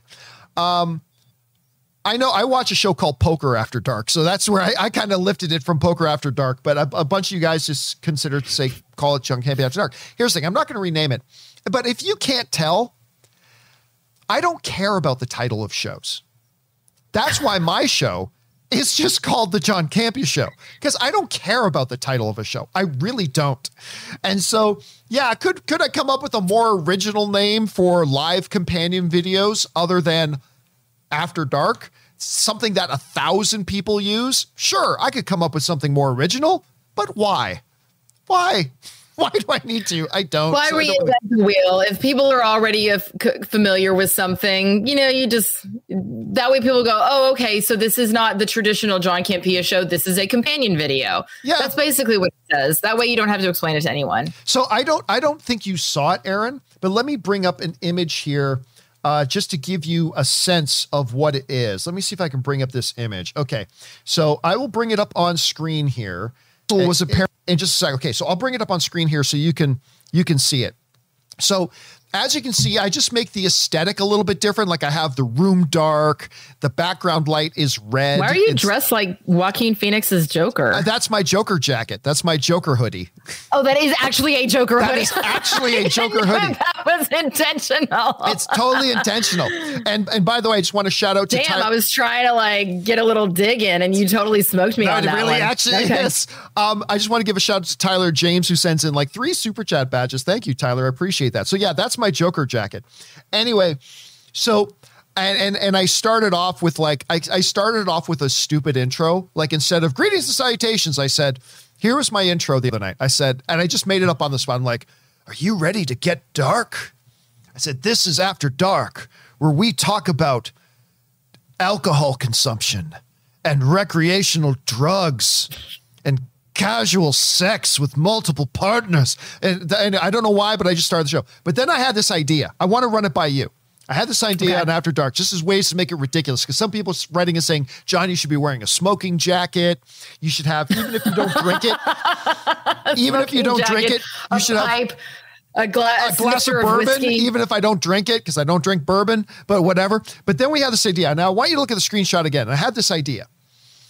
I thought just one time, I think to really fill out the After Dark mood, I think I'm going to hire a couple of club dancers to dance. I was just going to say that. You should put a pole behind you and just have someone just like swing. And because this is we are a opportunity employer at the John Campea show, it's not just going to be lady dancers. It's also going to be a couple of beefy hotcakes, back there on some banana hammocks. Yeah. So I thought I'll put, get just one time, you won't even be able to hear the music. I'll have some music in here so they can hear it, but the audience would, and just for no reason whatsoever, just behind me on each side of me, one on each side of me, just dancing in the background for the entire hour of the show. You could do that, or here's another idea adding on to that. Is you don't have them the entire time, because I do want people to pay attention to what you're saying. I don't want them to be too distracted. And so maybe you can just have like quick little 30-second dance breaks and have them, run behind you and dance. And you can talk about something sort of, frivolous and silly, and just play the Benny Hill music while that's going on. Although I will say that apparently, so I remember I was shooting a stupid little independent film in Dallas, Texas, many, many years ago. And Dallas, in case you were not aware of this, has some excellent exotic dancing clubs. Well, I didn't say I need exotic dancers, like club dancers, like dancers that would be in like Vegas club. You meant, I'm not talking about strippers, although a pole would be fun. But I mean, no, I'm not talking about strippers. I'm talking like I have a friend of mine who's like actually who's just clubs in LA hire them to dance in the clubs. Right. So just something like that. Like, yeah, I'm not going to do strippers or anything like that. But anyway, Dallas, I want to hear more about Dallas's exotic dancer community. This sounds interesting. So I was doing a movie, and they were giving us a tour. This was an off hour. So it was like during the daytime. We went to this club, and they were giving us a tour, and we were up in the balcony area, and there were little screens. And I go, oh, that's really smart. That way the people in the cheap seats can get like a more close up view of the performers, and then the guy goes, no, that's not what those TVs are for. They're so that the guys can watch sports. And I went, I'm sorry, what? And me having the massive ego that I had, I went, okay, for that reason alone, I would never be able to be a dancer at a strip club, because if I was doing my performance and I saw somebody checking out the score in the baseball game, I'd probably take off my stiletto and stab them through the eyeball. Like, that's the ego that I have, is that like, I'm not going to compete with the Packers when I'm like shaking my goodies on a stage. No. Tom has learned the hard way. When Aaron Cummings gets naked in front of you, my sir, you will pay attention to me. You will not be distracted with your sports ball. You will look at my titties and my butt shaking. So I was like, well, if I ever wanted to be a stripper, I now know the reason why I won't. I'm not going to compete with your sports ball when I'm shaking my goodies. Ladies and gentlemen, when Aaron Cummings gets naked in front of you, don't you be watching sports ball. You don't be watching that sports ball into your hands. All right. I'm sorry. Oh, you know what? Sorry, I've already kept you overtime, Aaron. I just realized that was fun. But yeah. Aaron, thanks a lot for being here today. In the meantime, of course, by the way, I just read that the movie you're appearing in coming up with Will Smith, King Richard, is actually going to be closing out the AFI Film Fest. Oh, wonderful. Yeah, I just read that in Deadline yesterday. So congrats on that, of course. And thank you. I actually ran into my next door neighbor who is a marketing executive at Netflix Films. I tell him, I'm like, wow, my boss and I talk about you a lot on our show. And he's like, really? And I'm like, yeah, you kind of need to step it up a little bit. But I saw him getting out of a taxi or out of an Uber. He had just come back from the Telluride Film Festival and had a suitcase. And he goes, Hello, Aaron. I was just in Telluride and I'm watching King Richard and I had no idea you were in the movie. And then there you were. And so it's apparently making the film festival rounds and getting a lot of positive feedback, which I'm thrilled about. Yes, King Richard opens in theaters nationwide on November 18th, whatever that Friday is, or maybe Thursday. So I hope that you will go out and watch that to kick off your Thanksgiving holiday. And I hope that Will Smith wins his very much deserved Academy Award for it. Also, an independent film that I did with Sarah Shahai and Ashley Zuckerman about 2 years ago in Seattle is currently available on iTunes and Amazon. It is called Language Arts, and it is a really moving story about generational autism and the effects that and how families react and their own experiences with their children. And so it's a really heartwarming, touching movie that I highly recommend you guys go check out. And another thing that I'll talk about another time, I just got hired to work with one of the gods of screenwriting and playwriting, John Patrick Shanley. I'm going to be working on him and for a play that he is developing soon, which I'm really thrilled about. So I'll tell you guys more about that later. And now I'm going to go take Joey for a walk. Joey's, come here, doodles. Just lift your head so slow. Anyway, good to having you here, Aaron. We'll talk to you again soon. Have a good one. Bye, everyone. Ladies and gentlemen, Aaron Cummings. Thanks a lot for being here, Aaron. But now, guys, we still have some more time, so let's keep on rolling through the questions, shall we? We're going to get now to Bat Reeves, who writes, if you could erase your memory of a film's trailer or any knowledge of the plot, would you do it before seeing any movie? If you knew that avoiding any the Batman trailer would enhance your experience of the film by at least 15%, would you avoid it? No, not really.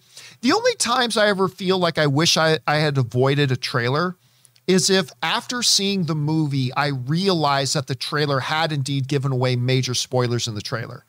Like, I don't normally, 99% of the time, I don't really feel a lot like the trailers give away too much because for all I hadn't seen the movie. For all I know, the trailer really didn't give anything away. Maybe all the stuff that they just showed that I feel like show the whole movie. Maybe in actuality, it was only stuff that happens in the first 5 minutes of the movie. Like, I mean, I just don't know. But when I see a movie and I realize, oh my God, this big thing that we're building up to, I know it's going to happen because I saw the trailer and now I know it's going to happen. That's the only time. But honestly, for me, watching a couple of trailers for a film is a part of my overall experience of that movie. So I'm sure there would be some specific circumstances where I would, but generally speaking, no, I wouldn't take that away. I do like that a lot. All right. Next up, Mark 2021 writes, John, I just purchased a clip cup holder. I can't take it out right now because I got my drink in it. I just purchased a clip cup holder seconds after you showing it to us. Thank you, because we showed it on the show yesterday. I'm glad you enjoy it, Mark. I get great use out of mine. I love mine.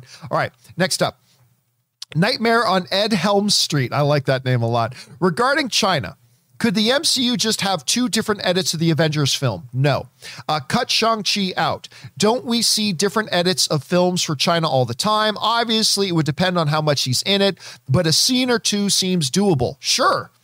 If Shang-Chi is only in an Avengers film for a scene or two, and those scenes don't have anything important happen in them, sure, you could just cut those out.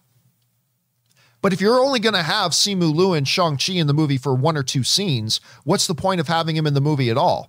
Especially if they're scenes that aren't important or pivotal to the movie. So no, that's just not practical to do that. It's really not practical. All right, next up. All kill, no fill. In honor of the great Norm Macdonald, everyone should watch his legendary moth joke on Conan's late night show. It's on YouTube. You're welcome. I love that joke. And that moth joke, and by the way, Black Bono Lala sends in a super chat badge and live chat. Thank you, man. That moth joke epitomizes the comedic stylings of Norm Macdonald. If you didn't know, he goes on this big, long, rambling thing about this moth who goes to a podiatrist. And this huge story, and then it has this one quick killer punchline at the end. It completely highlights the comedic stylings of Norm Macdonald. If you haven't seen it, do take his advice. I go and check it out on YouTube. It's an absolute, it's the moth joke. Just look up Norm Macdonald moth joke on YouTube. It's really, really fun. It's really, really fun. All right, next up. Jonathan writes, well, what if step back into mediocrity? It's better than its first 2 episodes, but it pales in comparison to episodes 4 and 5. Interesting concept for sure, but not much wow factor like the previous 2 episodes. Yeah, the new what if thing, the new thing is, what was I going to say? The new thing is the new episode of What If is not good. The Killmonger episode is not good. I just didn't understand, like with the Hank Pym episode and with the Doctor Strange episode, like these were telling like radically different stories and taking real full advantage of the what if scenario, right? This one is just like the story of Killmonger is still basically the same. He's just going about it a little bit differently. And yeah, it just, I'll be honest with you, I found it boring. Quite frankly, I found the episode boring. For me right now, the whole what if thing has been hit and miss. So far, they've had an equal number of really interesting episodes versus very much like, what was the point of doing this episodes? You know what I mean? But hey, they still got a few more to go. Maybe they'll all be good moving forward. All right. Next up, an anonymous viewer writes, hey, John, do you remember the movie Fletch? Oh, yes. With Chevy Chase? Absolutely. I remember Kevin Smith was supposed to do a remake, but nothing happened. I think the movie still holds to this day. Chevy Chase was brilliant. He mostly improvised. Do you think a remake would work? Love your body, Larry. I don't know what that means. Anyway, is that something from Fletch? Okay, so there were actually 2 attempts. There were 2 attempts to get a Fletch remake done. The first one was actually years ago, back in the early AMC days. Guys in the live chat, what is the guy's name? Who is the star's name of? Damn it! Now I can't even remember the name of the TV show. Damn it! What is the comedy that is about the doctors, and it was canceled, and it's got. Oh my God, I'm freezing on it now. I can't remember. Zach Braff. Thank you. Emily S. knew in the live chat, knew exactly what I was talking about. Zach Braff and Scrubs. Thank you. Then a few other people knew it too. Jim Mellon, Yellow Flash, Raven, Shelton. Okay, yes. So there was an earlier attempt to get a Fletch remake going, and it actually had momentum. They had brought on producers, and Zach Braff was going to star in it. Frankly, I actually thought Zach Braff would have made a really good Fletch. I really do.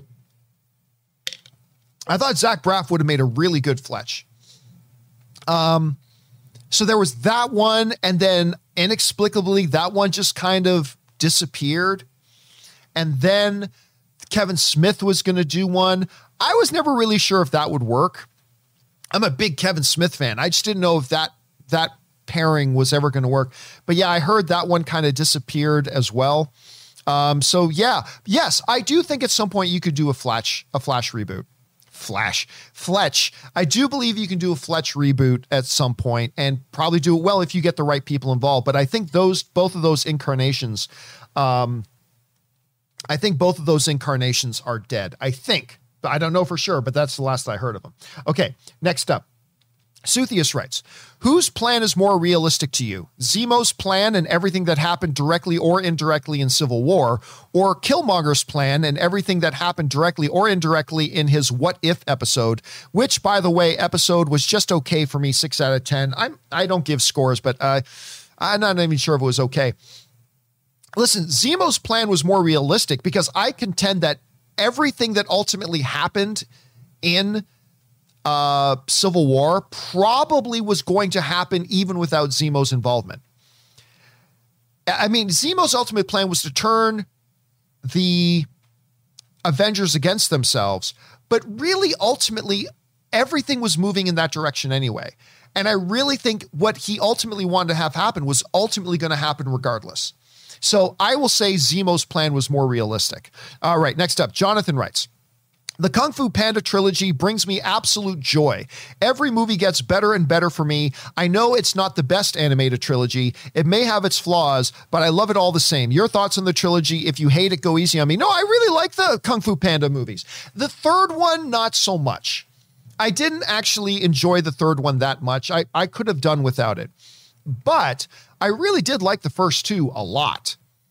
And it sounds weird to say for an animated film, but the martial arts choreography of an animated film, but the martial arts choreography in the Kung Fu Panda movies are actually really good.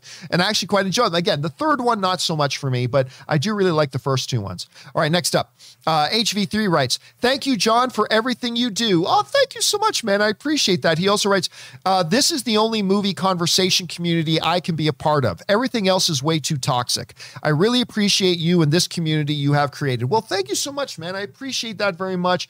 Thank you for being here and being a part of that community and for being a part of why the community is so much fun to be a part of. So thank you, man. I really appreciate it. Thank you for sharing that.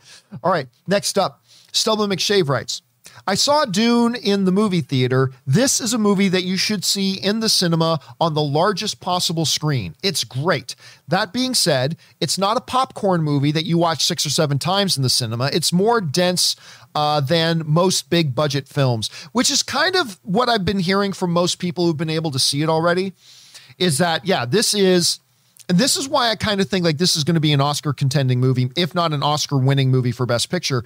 They're saying it's got all the spectacle of the big genre films, but it's also got all the depth and it's a much higher concept than a lot of the other ones coming out. And that's what I'm hearing. And I cannot wait to watch it, Stubble, dude. I cannot wait to watch it.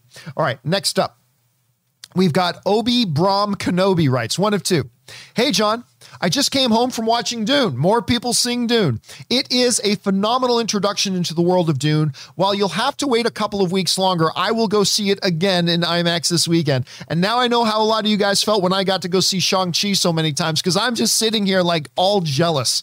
I am so jealous of you guys that are getting to see Dune already, despite all the stupid things that Denis Villeneuve said earlier today. But that aside, I cannot wait to watch this movie, and I'm a little bit jealous that a lot of you guys are seeing it already. All right, next up. Sorry, there's a part 2. I'm happy to get some payback for you for making us... Oh, you just said what I was going to say. I'm happy to get some payback for you making us jealous when you went to go see Shang-Chi 3 times before it opened to the general release. Well, there you go. You're getting your revenge, dude. And I am still jealous. All right, Jonathan writes, I'm interested in seeing Saints of Newark, the many Saints of Newark, but I have never watched The Sopranos. And with work, I don't know if I'll have time to see it before the movie rolls out. Do you think I'd get lost by the movie, or should I still see it? All right. Understanding that I have not watched the movie, so I really can't say. I really can't say. You know, when people were asking me, hey, John, I haven't seen a bunch of MCU movies. Should I watch Black Widow, or will I be able to follow Black Widow? I had seen Black Widow and I was able to say, you know what? Even if you haven't seen any other MCU movies, you are good. You can go roll in to watch Black Widow and you'll be fine. Same with Shang-Chi. If you've never seen an MCU movie before, you will have no problem rolling into the theaters and watching Shang-Chi. There'll be a few things that'll go over your head, for sure. There's going to be a couple of references here and there. But as far as being able to sit down, get and understand the movie and the story of the movie from start to finish, you're good. That's something that the Marvel films have been very good at. I can't say that for the Many Saints of Newark because I haven't seen the movie yet. So my guess is it will probably be the same thing, that if you know The Sopranos, you're going to get more of the references. But if you go in cold, I'll bet you'll be able to understand what's going on, especially since this movie is a prequel to The Sopranos show, right? Especially since it's a prequel. So yeah, that's my take on that at any rate. All right, next up, we got Charlie Jeffrey Hood writes, I'm actually quite excited for The Many Saints of Newark, another one about Many Saints, since it comes out in the UK next week, but I've only seen one episode of The Sopranos. This is kind of the same question as Jonathan. I've only seen one episode of The Sopranos.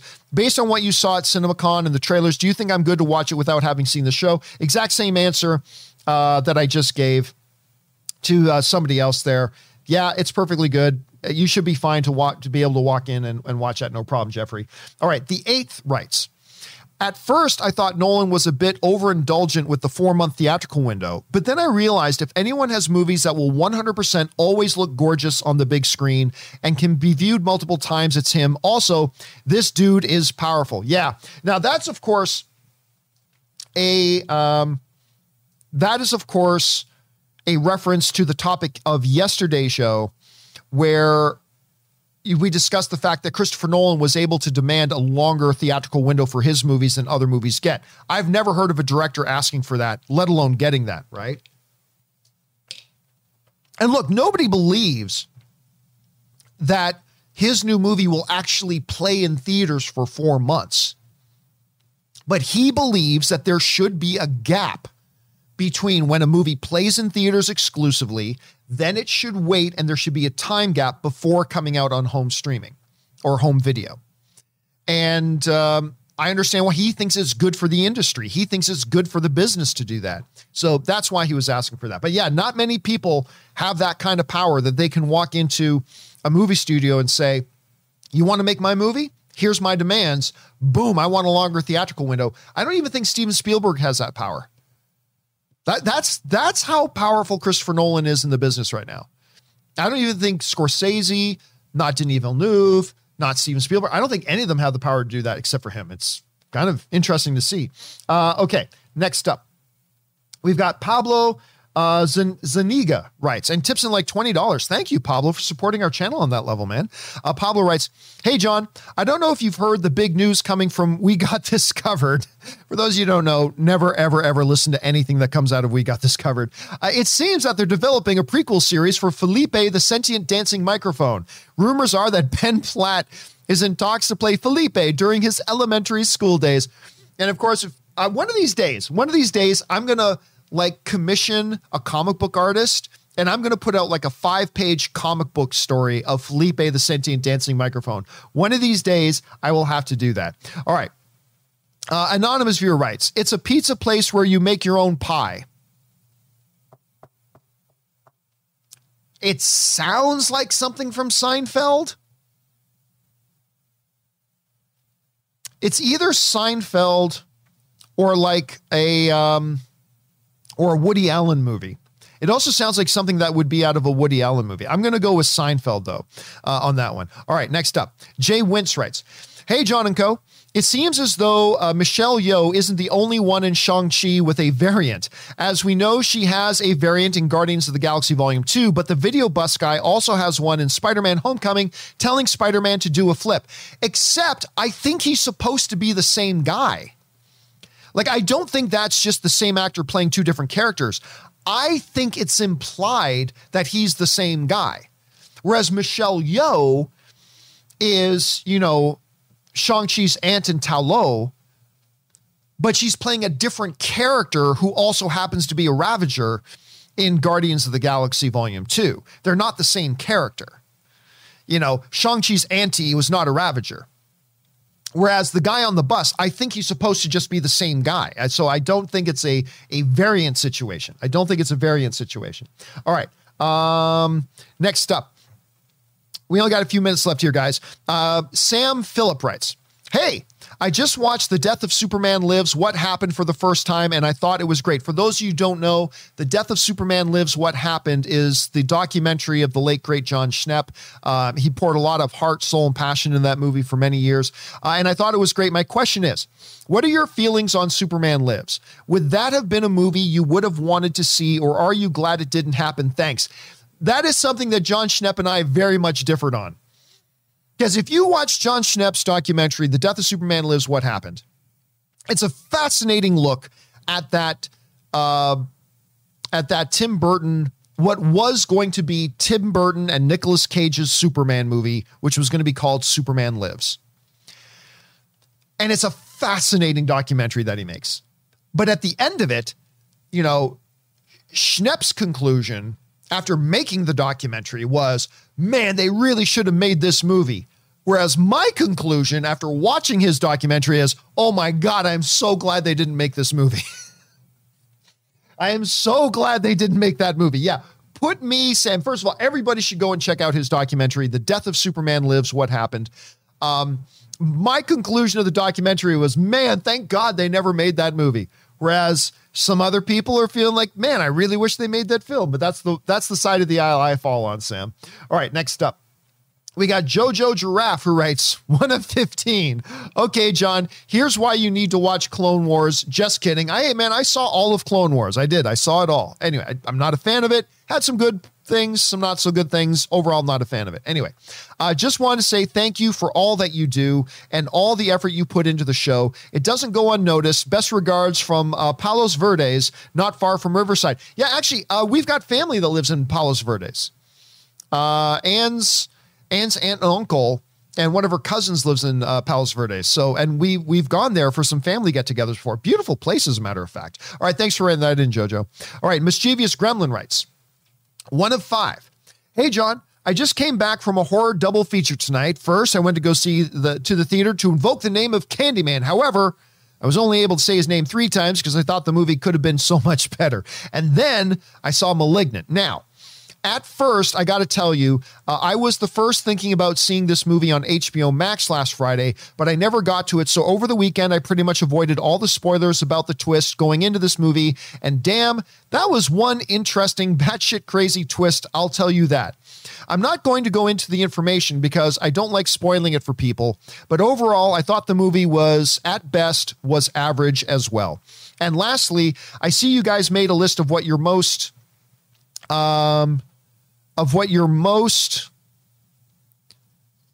and he forgot to put in part 4. I got 1, 2, 3, and then 5. Anyway, Venom, Let There Be Carnage. Number 3, Let There Be Carnage. Number 2, Dune. Number 1, No Time to Die. You may be asking, where is The Many Saints of Newark on that list? And I have to be honest, I never really got into... probably into The Sopranos is what you're going to say. Hey, no problem with that. And again, yeah, I felt the same way about Malignant. It didn't really work for me. I don't hate the movie. I certainly don't. I don't think it's a terrible movie. The mystery aspect of it, I thought worked pretty well. But overall, it just, I expect better from James Wan. Because James Wan's a great director.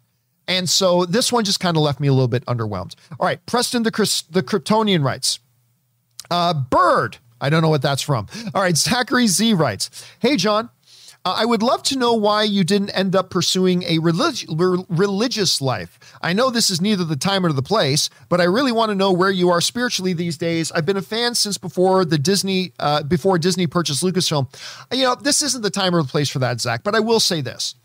There is a big difference between a spiritual life and a religious life. And I don't believe in a religious life. I believe in spirituality. I don't believe in religion.